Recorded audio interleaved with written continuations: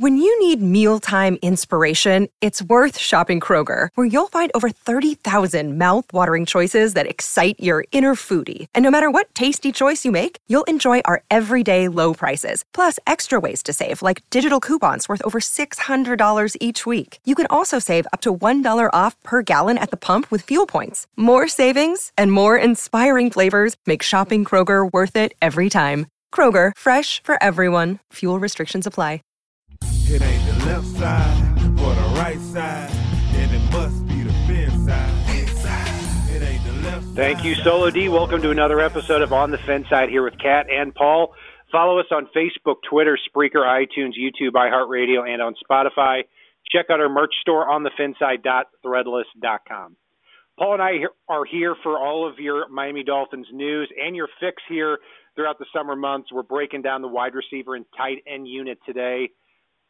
Paul, not a lot of depth on this Dolphins roster, and we don't expect there to be in 2019 as we continue to find what are those treasures throughout the year. But wide receiver and tight end does appear to be two of those positions that have a lot more depth than the others. Wide receiver to me more so than tight end. Tight end has a lot of bodies, but tight end has a lot more question marks to me than the wide receiver position does. I mean, obviously, we already talked about the running back position, fairly deep there. Wide receiver position, I mean, it's going to be very hard for somebody to crack that top five that's not already there. The tight end position, it's kind of a free-for-all to me. I mean, we've got a lot of question marks. Gesicki's in his second year with kind of a rough-ish start.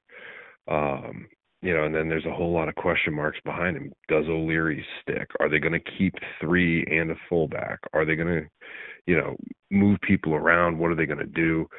And are they going to go after somebody that shakes loose from another team? So tight end seems to have more question marks, even though it felt like Miami was signing a tight end every 2 days at the start of free agency.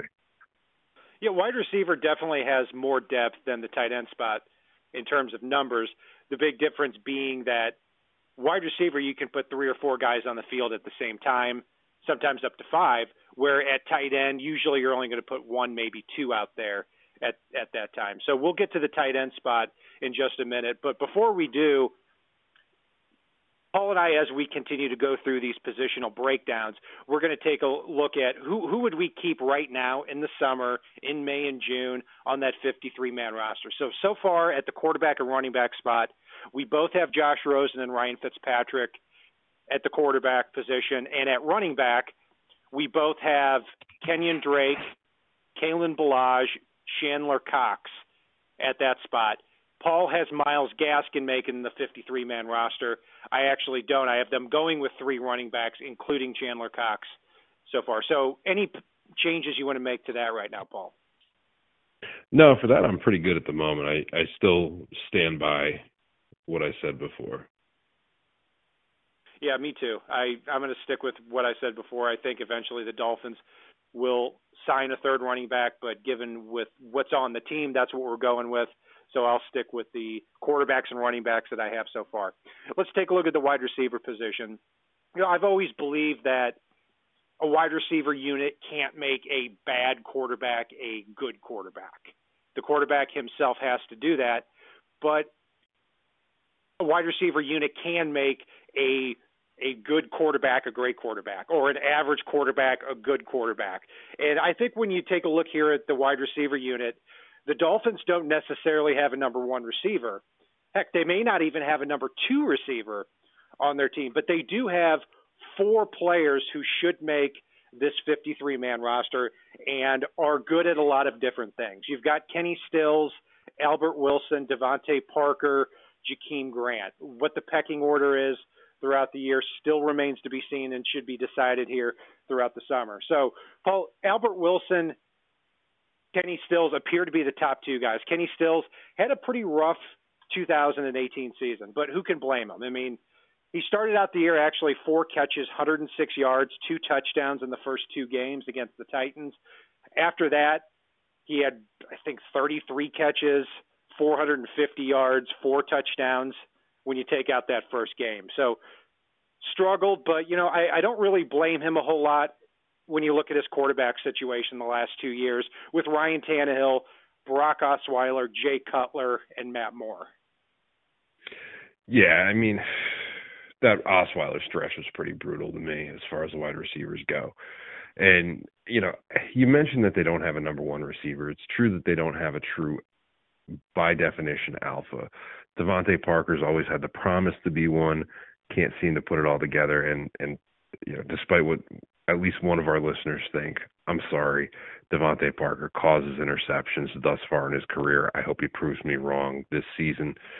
But anytime a wide receiver makes half-ass efforts at batting the ball up in the air or not making a play on the ball when you're the tallest damn guy with all the physical attributes to go up and get it, and you let a shorter player who doesn't have as much ups as you do go up and get it instead, to me, yeah, that's a wide receiver that causes a lot of interceptions. But, you know, they've got a lot of special there. And then Preston Williams as well has been showing it up in camp, much like a few have in the past few years. Hopefully he catches on. Yeah.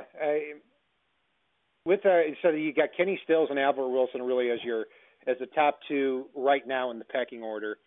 Albert Wilson last year, I was not a big fan of the signing, but that's changed a little bit. And unfortunately, he tore his Achilles in the second quarter of the seventh game against the Detroit Lions. Up to that point, Albert Wilson had 26 catches for 406 yards and 5 total touchdowns. If you take that over a 16-game season, he has 64 catches for over 1,000 yards and 12 touchdowns. So he certainly broke a lot of big plays. Whether or not he's good at getting off the line of scrimmage and getting into routes remains to be seen. I don't think he really has that ability. But what he can do is he gets open with his intelligence. He catches the ball, and he's able to break a tackle and take it the distance. We saw it 3 different times in the first 6.5 games for the Dolphins last year. Going back to Devontae Parker, my big thing with him is the hope that he's going to be used differently this year. And I'm not saying that the problems that happened over the last few years were because he wasn't used correctly. I'm not going to go down that route because I don't think that's the case. Say what you want about Gase, but I don't think that's the case. It was a lack of effort. It's been injuries. It's been consistency. It's been a lot of things with Devontae Parker. But what I am encouraged by, Paul, is that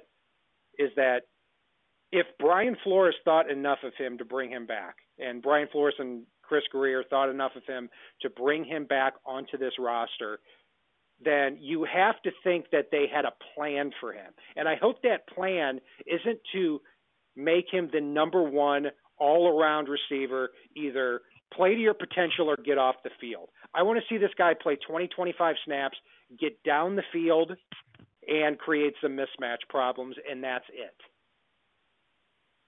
Yeah, I mean, Parker's a weird case. He's a guy that, you know, when Miami had him at points where he had to prove it to get playing time again, he suddenly busted out and showed up like he was an alpha receiver, and as soon as he had the role or had his spot again and moved back up the depth chart, he kind of stopped. So I feel like with Parker, he's one of those weird guys that if you keep bringing him in as more of a reliever at wide receiver, he's going to do all those things that make everybody question why he's not the starter. But maybe that's the way you need to deploy him. Instead of, you know, just giving him the starting role, you bring him in, you know, as the game wears on and have him be a rotating guy, and he's going to put up special plays and special numbers, and it's going to be tempting to throw him into that starter role again, but it might be a situation where he just needs to continue feeling like he has to prove it on every single play. Yeah, I agree with you. I mean, nobody expected him back this year, and going back to what you said last year with Devontae Parker, he only played one game up until that Texans Thursday Night Football game, and then he gets on the field, catches 6 passes for 134 yards, and people started thinking maybe he's going to start breaking out here toward the end of the year. After that, in the final games, 8 yards, 43 yards, 10 yards, 43 yards, 18, 0, 13, 0. So finally he had the light shined on him, and, you know, he stepped on his own dick once again. So I'm hoping that Devontae Parker is able to be that 20 to 25 snap type of guy, make those mismatch problems down the field. Somebody who always makes the most of their opportunities is Jakeem Grant. It'll be interesting to see if he's the third receiver, the fourth receiver. He also went on injured reserve in Week 10. But this is somebody, too, that I think you got to play out there on the boundary instead of the slot, because when he's out there in the boundary, that it seems to be where he's most comfortable. And he may not be that type of guy at 5'6" who you want to be throwing passes to over the middle. You know what? I don't have a problem with throwing Jakeem Grant passes anywhere. I think those quick slants, he's going to make something special happen and make people miss. He is just fun to watch when he's got the ball in his hands, when he doesn't have the ball in his hands. I mean, there's a couple of plays last year that you look back and the moves that he put on a defensive back just made the back look stupid. We're not talking about like, oops, let me go this way, let me go that way. We're talking about, you want to talk about stepped on their dick. Watch a few of the defensive backs when Jakeem throws a move on them. It is crazy to me to watch. And the sheer speed and mismatches they can create with packages with him and Albert Wilson moving all over the field are just special. And they're plays that we will need with a team that is lacking some depth in other areas to keep defenses back on their heels and to get a few things done. So Jakeem Grant and Albert Wilson are two players that I don't want to see broken up at all. Yeah, I mean, you look at the Raiders game last year when the Dolphins struggled on offense throughout the game, and then you get into the fourth quarter, you have Grant and you have Wilson on the field, and they score 24 points in the fourth quarter, beat the Raiders, go to 3-0.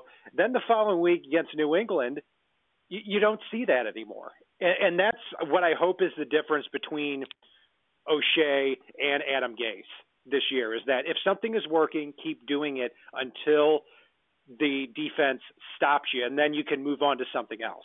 So I'm hoping that's going to happen. But bottom line is, with these top four receivers, there's a lot of youth. All these guys are 27 years old and younger. So there's a lot of speed, a lot of diversity in their skill set. So it should make for an interesting wide receiver room. But once we get past that, Paul, the fifth receiver spot is looking like it's going to go to Preston Williams at this time, the undrafted free agent out of Colorado State. I know it's just OTAs, but he's going to go up against a couple of guys in camp: Bryce Butler, Isaiah Ford, Trenton Irwin, and Reese Horn. The Dolphins are only keeping 9 wide receivers here in camp. I like that because it gives them a lot more looks and gives them more of an opportunity to make the team. But how do you see the rest of this roster shaping up at wide receiver? I think Preston gets a 5 spot, but then I look at Isaiah Ford and Bryce Butler, and Miami is not a lock to keep 6 guys. I mean, Ford's a guy that any of our listeners know I've been a fan of. Bryce Butler seemed to come on and have chemistry with Tannehill last year, but again, that's a whole different regime, whole different scheme.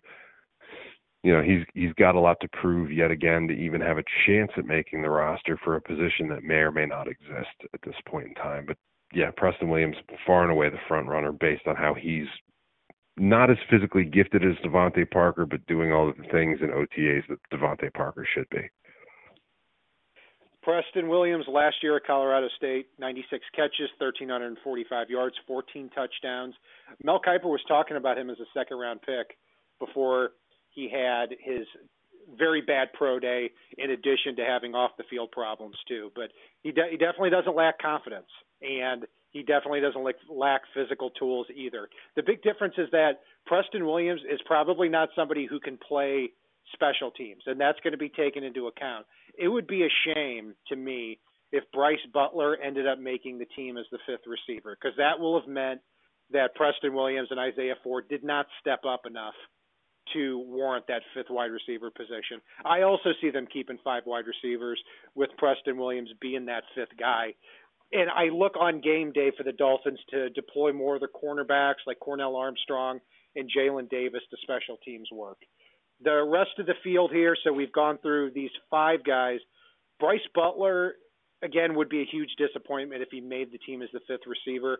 He only caught 6 passes last year in 117 snaps. And so in 117 snaps, Paul, 6 catches and 3 penalties. So this guy may be a candidate for the Coke bus before the season even begins. Yeah, I'm down for that. I think we can throw him right on the Coke bus right now, and yeah, it's just disgusting to me. So Isaiah Ford, this seems to be his last opportunity because, this is a player we were both high on when he came out of Virginia Tech. Had an injury at the end of the season, fell to the 7th round. The Dolphins were lucky enough to get him there. Then goes on injured reserve again in 2017 in his rookie year. 2018, he bounces back and forth, gets onto the active roster, dresses for a game. But he also is a guy who can't play special teams either. I'm hoping, though, that he is going to make the team as a 6th receiver in this kind of year. Because if you look at the rest of the roster, if the Dolphins decide to go away from Devontae Parker next year or go away from Kenny Stills or Albert Wilson or Jakeem Grant in 2 years, then Ford may have the opportunity to step up. Do you think the Dolphins are going to be that patient with him, though? There's a chance. I mean, he's got to show the skills that made him so dangerous at Virginia Tech. I mean, coming off the injuries that he's had, he needs to have a very, very good camp. But again, I love the talent evaluators that we have in the staff now, that I think we're going to see a lot less misses like the Chris Hogans of the world with the coaching staff, with the front office, with Chris Greer, with McKenzie, with, you look at some of these guys and the talent evaluators we have on this staff, and that's where it's going to be critical for Isaiah Ford to have his big camp, show the things he can do.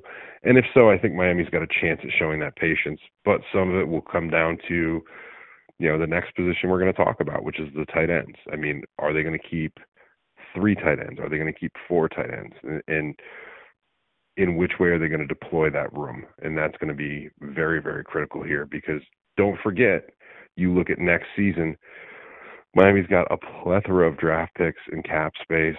So hanging on as the bottom end wide receiver is not a comfy place that anyone should be in going into next season when Miami's got the ammunition to go after whatever they want to. Well said.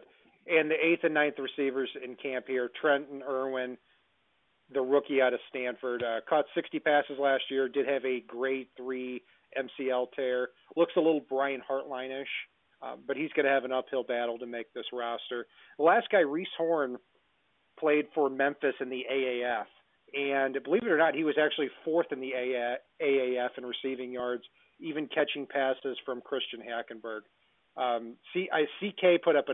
Chris Kaufman put up a nice video on YouTube with Reese Horn on there. And the first 2 passes that you see in that video, you'll see Christian Hackenberg just airmailing the ball to Reese Horn. So very unlikely he makes the final roster either. So we've got those 5 guys in place. I'm still going back and forth with Isaiah Ford, but I'm going to leave him off the roster right now because he just doesn't have that special teams ability.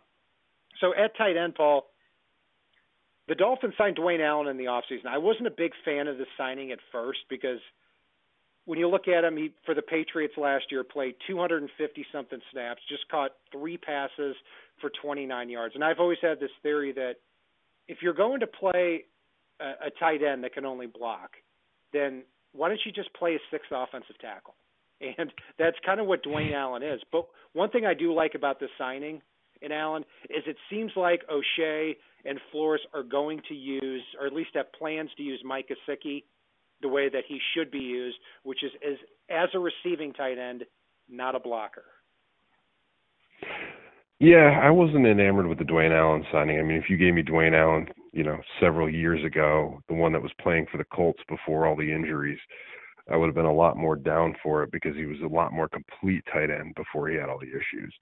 But you know what? Maybe he helps Gesicki learn how to block. Maybe he turns out to be a huge help for Durham Smythe, who I think people are writing off a little too early here. And the one guy that's a little bit of a dark horse for me still is Nick O'Leary. He was such a feel-good story, blue-collar type. That seems like the type of player that Brian Flores would absolutely be enamored with. And he could be that guy that challenges Chandler Cox for the fullback role as well, because he's just so varied in his skill set. That's just it for me with Nick O'Leary is I see him challenging Chandler Cox for one roster spot because O'Leary is a good blocker in his role as an H-back in previous seasons, but he's not that on-the-line tight end that Dwayne Allen or Durham Smythe are. That's why I see him not making the roster. Two other players that I don't see making the roster, either a tight end to round out the room, is Clive Wolford, the former Miami Hurricanes, third-round pick of the Raiders in 2015. Actually had a very good start to his career, 59 catches in 2015 and 2016 playing with Derek Carr up there, but has struggled a lot lately. He had an ATV accident a couple of years ago, and he spent some time with the Jets and the Colts, but he's been slipping in and out of rosters since then. I don't see him making the roster. And the Dolphins' undrafted free agent, Chris Myrick from Temple, 6'5", 250, caught 14 passes for 146 yards last year with Temple in his biggest season. Not somebody I see making the roster either. Paul, so I've got three guys that we've talked about making it: Dwayne Allen, Mike Gesicki, and Durham Smythe. I've got them cutting Nick O'Leary, Clive Wolford, and Chris Myrick.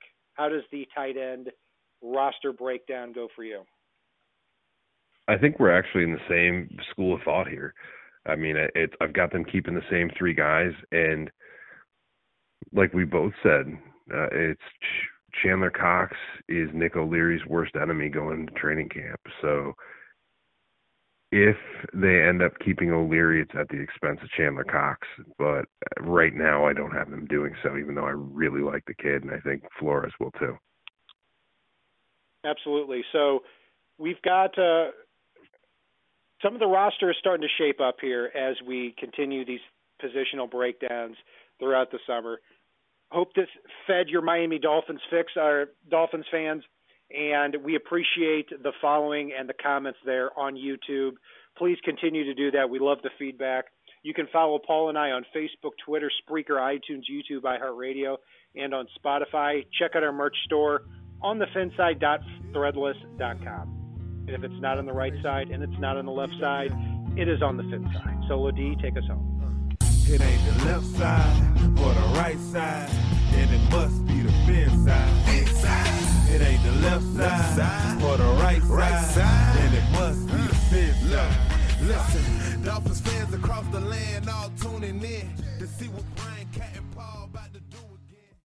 You know how to book flights and hotels. All you're missing is a tool to plan the travel experiences you'll have once you arrive. That's why you need Viator. Book guided tours, activities, excursions, and more in one place to make your trip truly unforgettable. Viator has over 300,000 travel experiences to choose from. Everything from simple tours to extreme adventures and all the niche, interesting stuff in between. So you can plan something that everyone you're traveling with will enjoy. Real traveler reviews give the inside scoop from people who've already been on the experiences you're considering. So you can plan with confidence. Free cancellation helps you plan for the unexpected. And 24/7 customer support means you can travel worry-free. Download the Viator app now and use code Viator10 for 10% off your first booking in the app. Find travel experiences for you. Do more with Viator.